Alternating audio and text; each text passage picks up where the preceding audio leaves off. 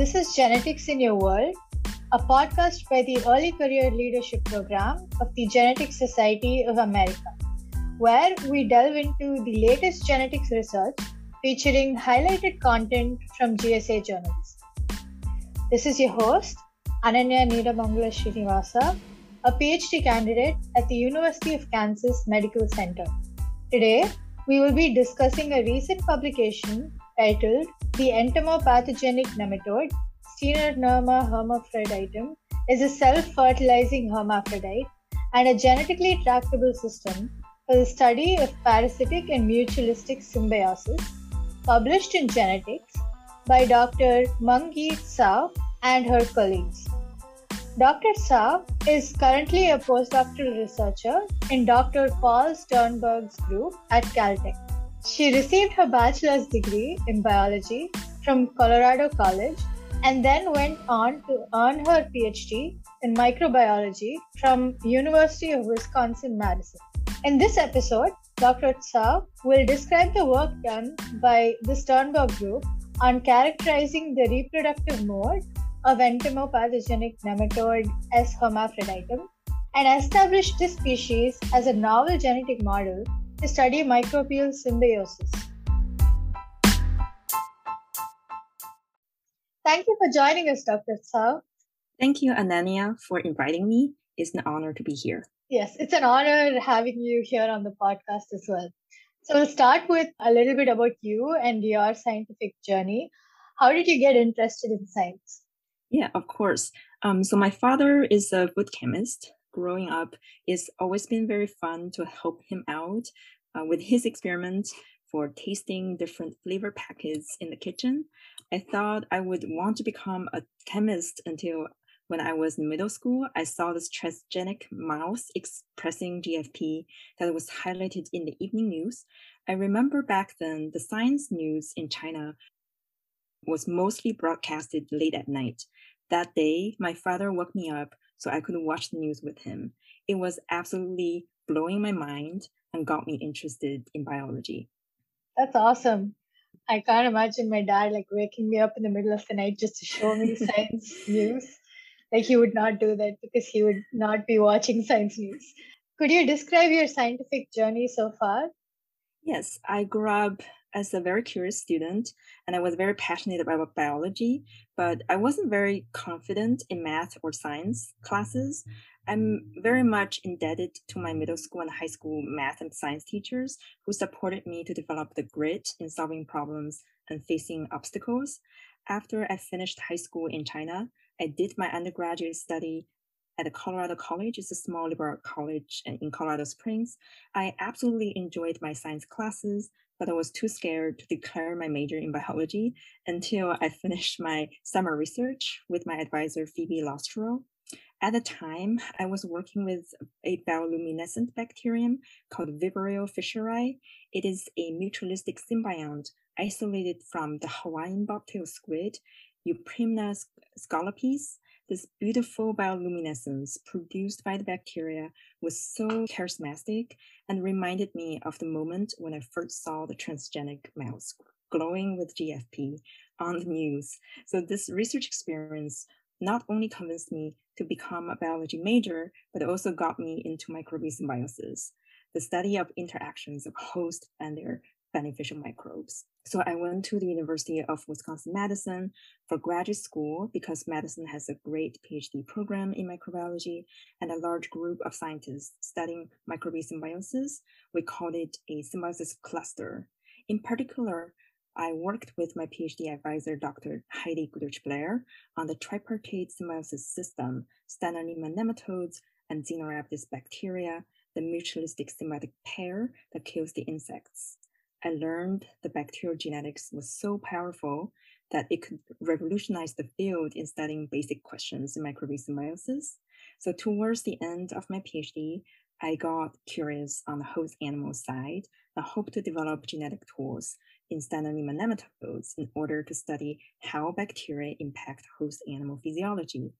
Although the Stenoderma nematodes were discovered for centuries with diverse species across the globe, consistent genetics tools are lacking in these worms, hampering the research in molecular biology in these species. So with this motivation, I joined Dr. Paul Sternberg's group at Caltech so that I could learn the basic genetics in C. elegans and hopefully adapt these tools in Stanonema nematodes one day. That's awesome. And I love the full circle moment you had with the bioluminescence and the transgenic mouse. Yeah, I think that's the motivation for the scientific journey. I wanted to ask about your future career aspirations and if you'd like to share anything about what you're passionate about. Yeah, of course. So, in terms of my future career, I would absolutely love to establish my own lab to study nematode bacteria symbiosis and hopefully push forward genetics tools development on the host animal side. More importantly, I hope I could be a good mentor and encourage young people to participate in scientific research. The nematode bacteria symbiosis system is very friendly for all levels of education and research. With a rich biodiversity in Stanonema nematodes and genetic tools development on the host animal side, we hope to expand our playground for many curious minds. That's awesome. I love that you call it a playground. Yeah, hope more people can come in and have fun. So let's move on to the study. What are entomopathogenic nematodes and why are they relevant? So entomo means insect, and pathogenic means being hurtful. Entomopathogenic nematodes basically means parasitic nematodes that could infect and kill insects.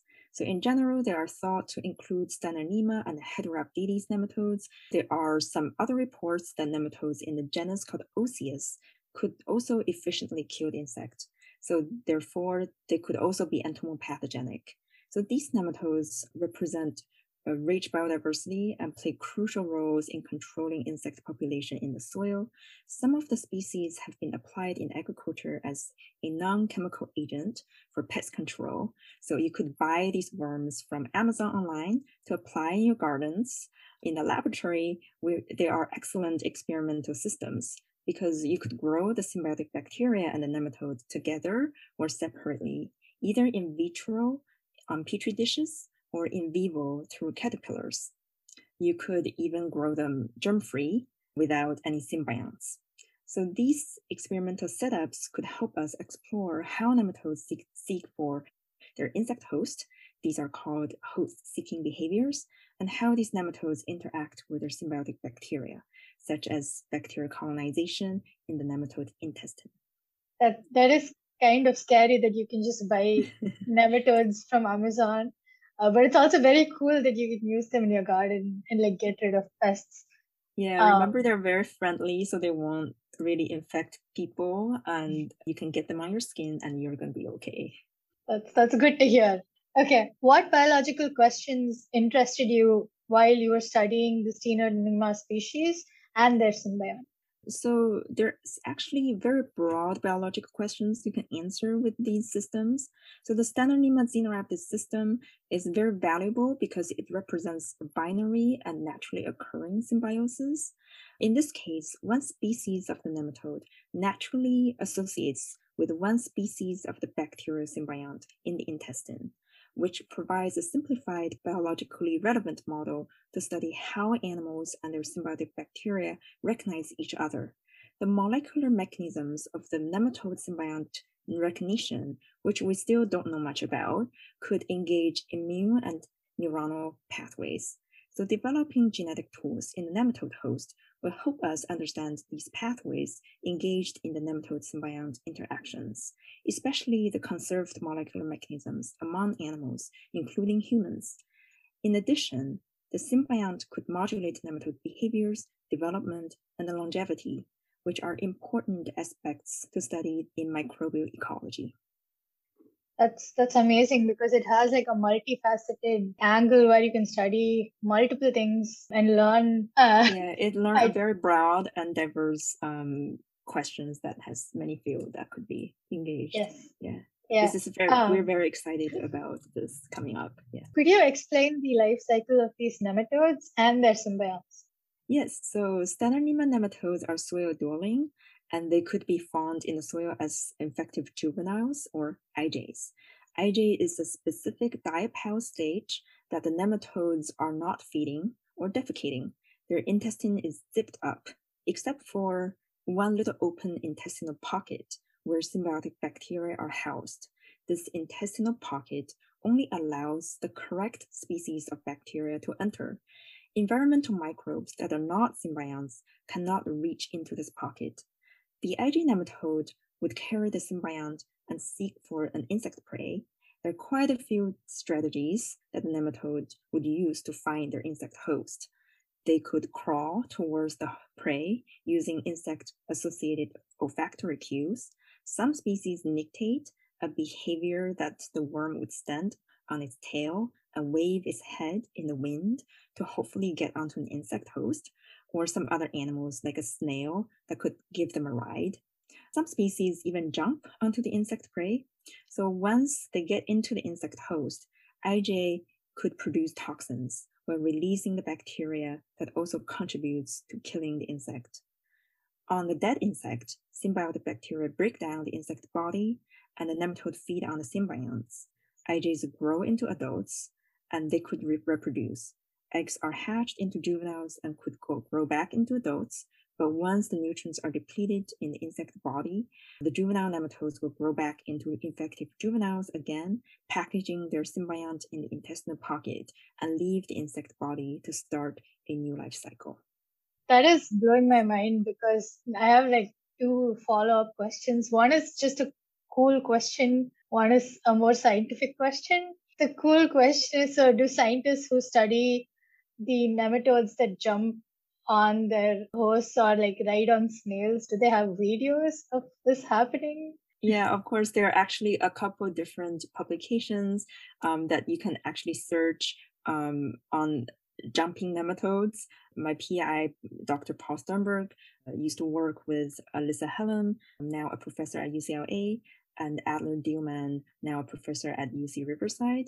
In the Sternberg group, that they published a paper together to describe the jumping of nematodes. And there was a really cool video that was published with these papers that you can see a worm hop by an induction of carbon dioxide. And there's even a close-up video that I believe now is published in Micropublication, that you can see one worm take off, flip around in the air, and hop back. That was really great video. That was taken by Dr. Adler Dielman. So you can search online to find these videos and see how amazing, how high these worms can hop and how soft they can land. And it makes you think, if you can make a robot like that to hop, on a planet in the universe. So that would be something really cool. Yeah, that's amazing. And then the second scientific question was, so you mentioned that the nematodes only allow the symbiont to enter the pouch, the intestinal pocket. Yes. So do you think there's like a coevolution there which allows the symbiont to enter it, while that hasn't happened for the other environmental microbes? Yes, so this is the model we have, that there is definitely coevolution, co-adaptation of the symbiotic bacteria and their host nematodes. So the molecular mechanism for such interaction is not completely characterized, but is sort of known on the bacteria side from this one species called Xenorhabditis nematophila. So Xenorhabditis nematophila that only colonizes the nematode Steinernema carbocapsae would express an array of mechanisms, including an outer membrane protein called NeoB that is required for the bacteria to attach to the nematode tissue to initiate this colonization. There's a decade of work from Heidi Goodrich-Blair's lab describing how the bacteria what kind of molecular mechanisms used by the symbiotic bacteria to find their nematode host. However, there's almost nothing we know on the nematode side, like what kind of molecules that nematodes would produce to interact with the bacterial colonization factors. We have some clue, and again, these clues are coming from Heidi Goodrich-Blair's lab, but without genetic tools, it is a little bit hard to go in depth with these molecular mechanisms on the nematode side. Hopefully, like the genetic tools that you're going to describe now might help. So before we begin talking about the study, would you like to give a shout out to your collaborators in the field and how they helped through the scientific journey of this work? Yeah, of course. So developing genetic tools in entomopathogenic nematodes has been attempted by Sternberg Group and other groups, and is known to be historically difficult. So when I first joined, my first attempts were in a different species called Stannonema carbocapsi, but it was really difficult and inconsistent. I remember during COVID time when I had sleepless night thinking about how am I gonna develop these tools in carbocapsi. Our collaborator Adler Dillman from UC Riverside contacted me and shared with me the newly discovered Stannonema hermaphroditum from India. My colleagues Hillel Schwartz, James Tan, and my PI Paul Sternberg immediately joined me to complete the work we included in this paper. But beyond this paper, I want to shout out for, again, Adler Dillman, Eric Schwartz, and Anil Bania, that they are currently completing the genome and transcriptome of Stannonema hermaphroditum, which is going to be a great support for our future work. And they are doing it with a speed that exceeded any other Stannonema species. I'd also love to shout out for our collaborators, Heidi Goodrich Blair and her postdoc, Jennifer Heppard, who are currently working on the bacterial genetics of the symbiont of the Stannonema hermaphroditum, and they were also one of the earliest people who got interested in the system, immediately joined us, and also together we have an SF Edge grant that supported this work and the work beyond. That's awesome. It's amazing to see scientific collaboration, especially during such a difficult period of time, which has been the last few years because of COVID. How did you establish a protocol to grow and maintain these entomopathogenic nematodes in the lab? So the protocol to breed and maintain EPNs was established for decades by dedicated nematologists and microbiologists. The challenge for breeding these nematodes has always been growing them on a transparent media, which we couldn't do before this paper, so that we could easily visualize the animals for genetic screens. So what we have found out with Stannonema hermaphroditum in particular is that these nematodes breed extremely well on transparent media called NGM, or nematode growth media. We think the reason for our success in this particular strain is because they are freshly isolated from the field, rather than inbreeding in a laboratory for a long time, as we would do with other Stannonema species. Again, I would really thank our collaborator Adler Dillman. He's a nematologist from UC Riverside, and he connected the field biologists and the molecular geneticists to work together on this project so that we are able to get fresh isolates of Stannonema hermaphroditum to work with. So knowing that inbreeding could cause issues with these nematodes, we immediately worked on developing cryopreservation methods. We had our 4 postdocs that I've mentioned above from both Sternberg Lab at Caltech and Goodrich Blair Lab at UT Knoxville, trying out all possible freezing approaches known to the nematodes. And finally, a Trahalo's DMSO-based method we adapted from Kevin O'Connell's protocol was efficient for our worms. This is a big relief for all of us. We will not lose our string again, and we can set up the foundation for the genetics by maintaining wild type and mutant lines. That's awesome. So in this study, you describe how Stannonema is consistently a hermaphrodite. How did you get to this conclusion, and why is this relevant? We used a few different approaches. So firstly, a single hermaphrodite could self-reproduce. This is a little surprising because the previous publication on a different strain of Stannonema hermaphroditum, which was published 20 years ago and then subsequently lost. From that publication, it was not very clear if Stannonema hermaphroditum is consistently hermaphroditic. So when we found out a single hermaphrodite could self-reproduce consistently over multiple generations, that was very exciting for us. And then we immediately stained the sperm of the hermaphrodite spermatheca. So this work was done by James Tan, my colleague, and we could clearly see there are sperms occupied in the spermatheca. And this is another evidence to say that this species is self-fertilizing. And thirdly, we used mutant alleles that serve as genetic markers to help us confirm the species is self-fertilizing rather than parthenogenic. So this is great work done by my colleague Hillel Schwartz, and you could find more details in the paper. So the mode of reproduction is really important to know for the future genetics tool development. So in our case, since the species is similar to C. elegans mode of reproduction and sex determination, we would better able to adapt C. elegans-like genetics tools in Stanonema hermaphroditum, which will make our life much easier for tool development. However, we're not saying that we should quit on all other Stanonema species because they're not hermaphroditic. This is not the type of genetic model we're establishing. We're hoping to use Stanonema hermaphroditum as a launch pad for genetics tools so that once we can do genetics in one species, we can adapt it in diverse Stanonema species.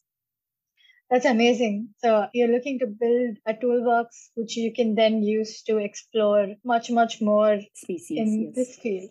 Yes. What I like to describe this is that we are establishing a genetic role model rather than a genetic model so that we're not excluding all the other species. I think because of the technology in genetic tool development these days, in the future, once the genetic tools are getting easier and easier, we're not only, spend all our time working on one species and making it the only model, but we're going to learn how to do this and hopefully do it in as many species as possible. Cool. That's really nice. I like the use of this as a role model rather than a model, because then you're not, as you said, restricting yourself, because then you're not putting yourself in a box, right? So you're keeping that pretty open and pretty interesting, where you can look at all of these different species and learn a lot. Yeah, if you look back at the traditional genetic models, like we have, E. coli, we have yeast, we have worm like C. elegans that represents all worms, which I don't think it should be like that. Yeah. Right. So there's also zebrafish that represents all fish. All fish. Yeah. Mice that represents all mammals. Mammals.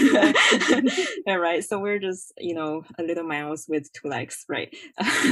But I think this is really going to change in the future, again, because of the revolution in technology development. What the genetic model would mean will be different. It's not just this one species that represents everyone, but one species is a launch pad that we can learn from this one species and apply in other species, because every species has the unique biology we could learn from that we may not be able to learn from the so-called model organism. Yeah, I love that attitude. Could you describe some of the mutants you generated through forward genetic screens? And was there something interesting that you uncovered? Yeah, so using EMS mutagenesis, we're able to isolate some of the classical phenotypes in nematode mutants, such as Stumpy, so they're short and they're very cute. Kinkers, they have trouble moving forward or backwards if you tap their head or their tail. There's also a twitcher, so it has a mutation in the muscle gene called UNC22 homolog, so it starts to shake, or we call it twitch. It's very fun to watch. So this is the proof of concept that we could establish for genetic tools in the species. The second function for these mutants is to prove that the species is self-fertilizing as a model of reproduction. So self-reproduction could still be either self-fertilization or parthenogenesis. So self-fertilization has both egg and sperms participate in the embryo formation, while parthenogenesis has only egg but no sperm participating in the formation of the embryos. So using mutants from the EMS genetic screens as markers, we are able to show that chromosomes segregate in the Mendelian ratio, which exclude the possibility of parthenogenesis, and it is a proof of self-fertilization. So the mode of reproduction is really important to know for the future genetics tool development. Awesome. As a geneticist, I think it was really cool that I could, write down all the crosses and then kind of understand your data through that perspective as well, because I just felt like I was learning something new. And it was nice. It's a nice exercise. Yeah. So we're really hoping that our paper could explain the mechanisms well, so that even for a general audience would understand some of the basic concepts we're trying to deliver in this work. Awesome. So we'll move on to the conclusions. What are some areas of research, specifically the entomopathogenic nematode research, that the field is interested in? Yeah, so right now we definitely would love to push the genetics tool development forward.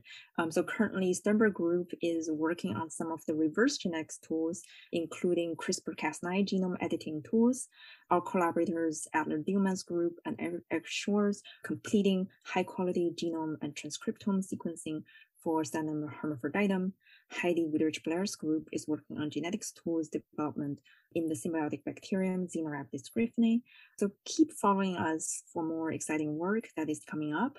As the genetics tools are established in place, we would be able to explore the biological questions, such as how do nematodes and bacteria recognize each other?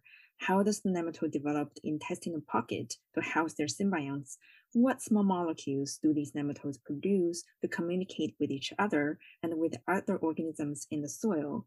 How does the symbiotic pair produce toxins to kill their insect host? And of course, there will always be questions that surprise us as we keep going and exploring on our journey. Awesome. Also, would you like to share what questions you are interested in answering? Currently, what I'm interested in is this nematode transmission behavior that I found could be modulated by their symbiotic bacteria. So when nematodes are IJs, their only mission is to find an insect to infect. If we put these IJs on a plate and give them food bacteria, such as Comomonas, which is a very nutritious food these nematodes would love to eat when they are not IJs.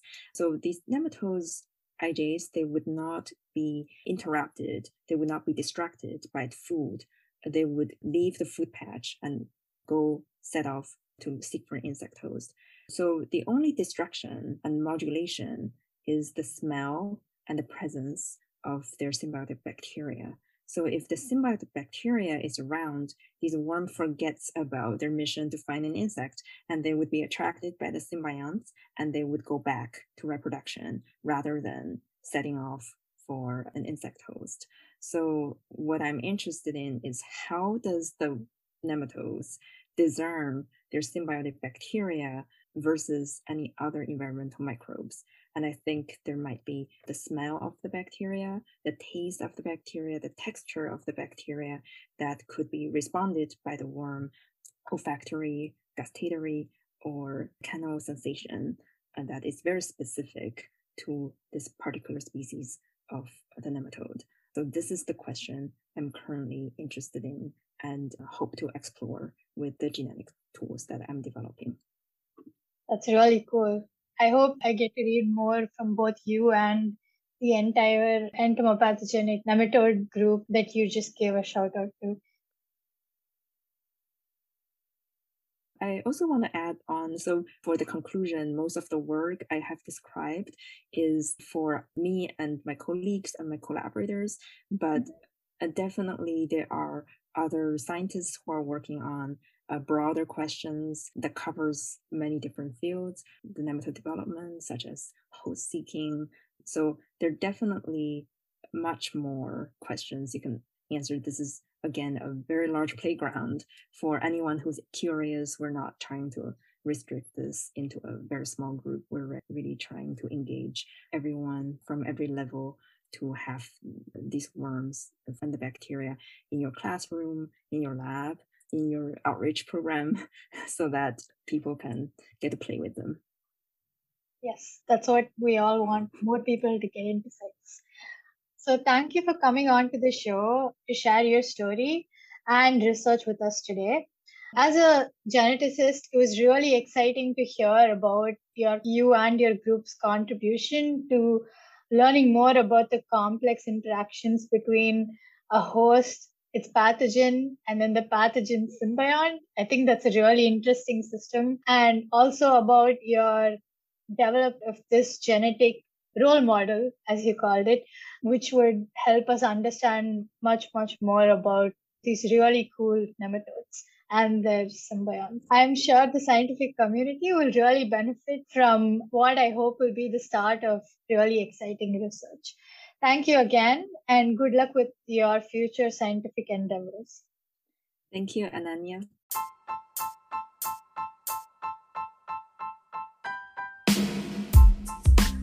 The Genetics in Your World podcast is produced by the multimedia team of the Early Career Leadership Program of the Genetics Society of America.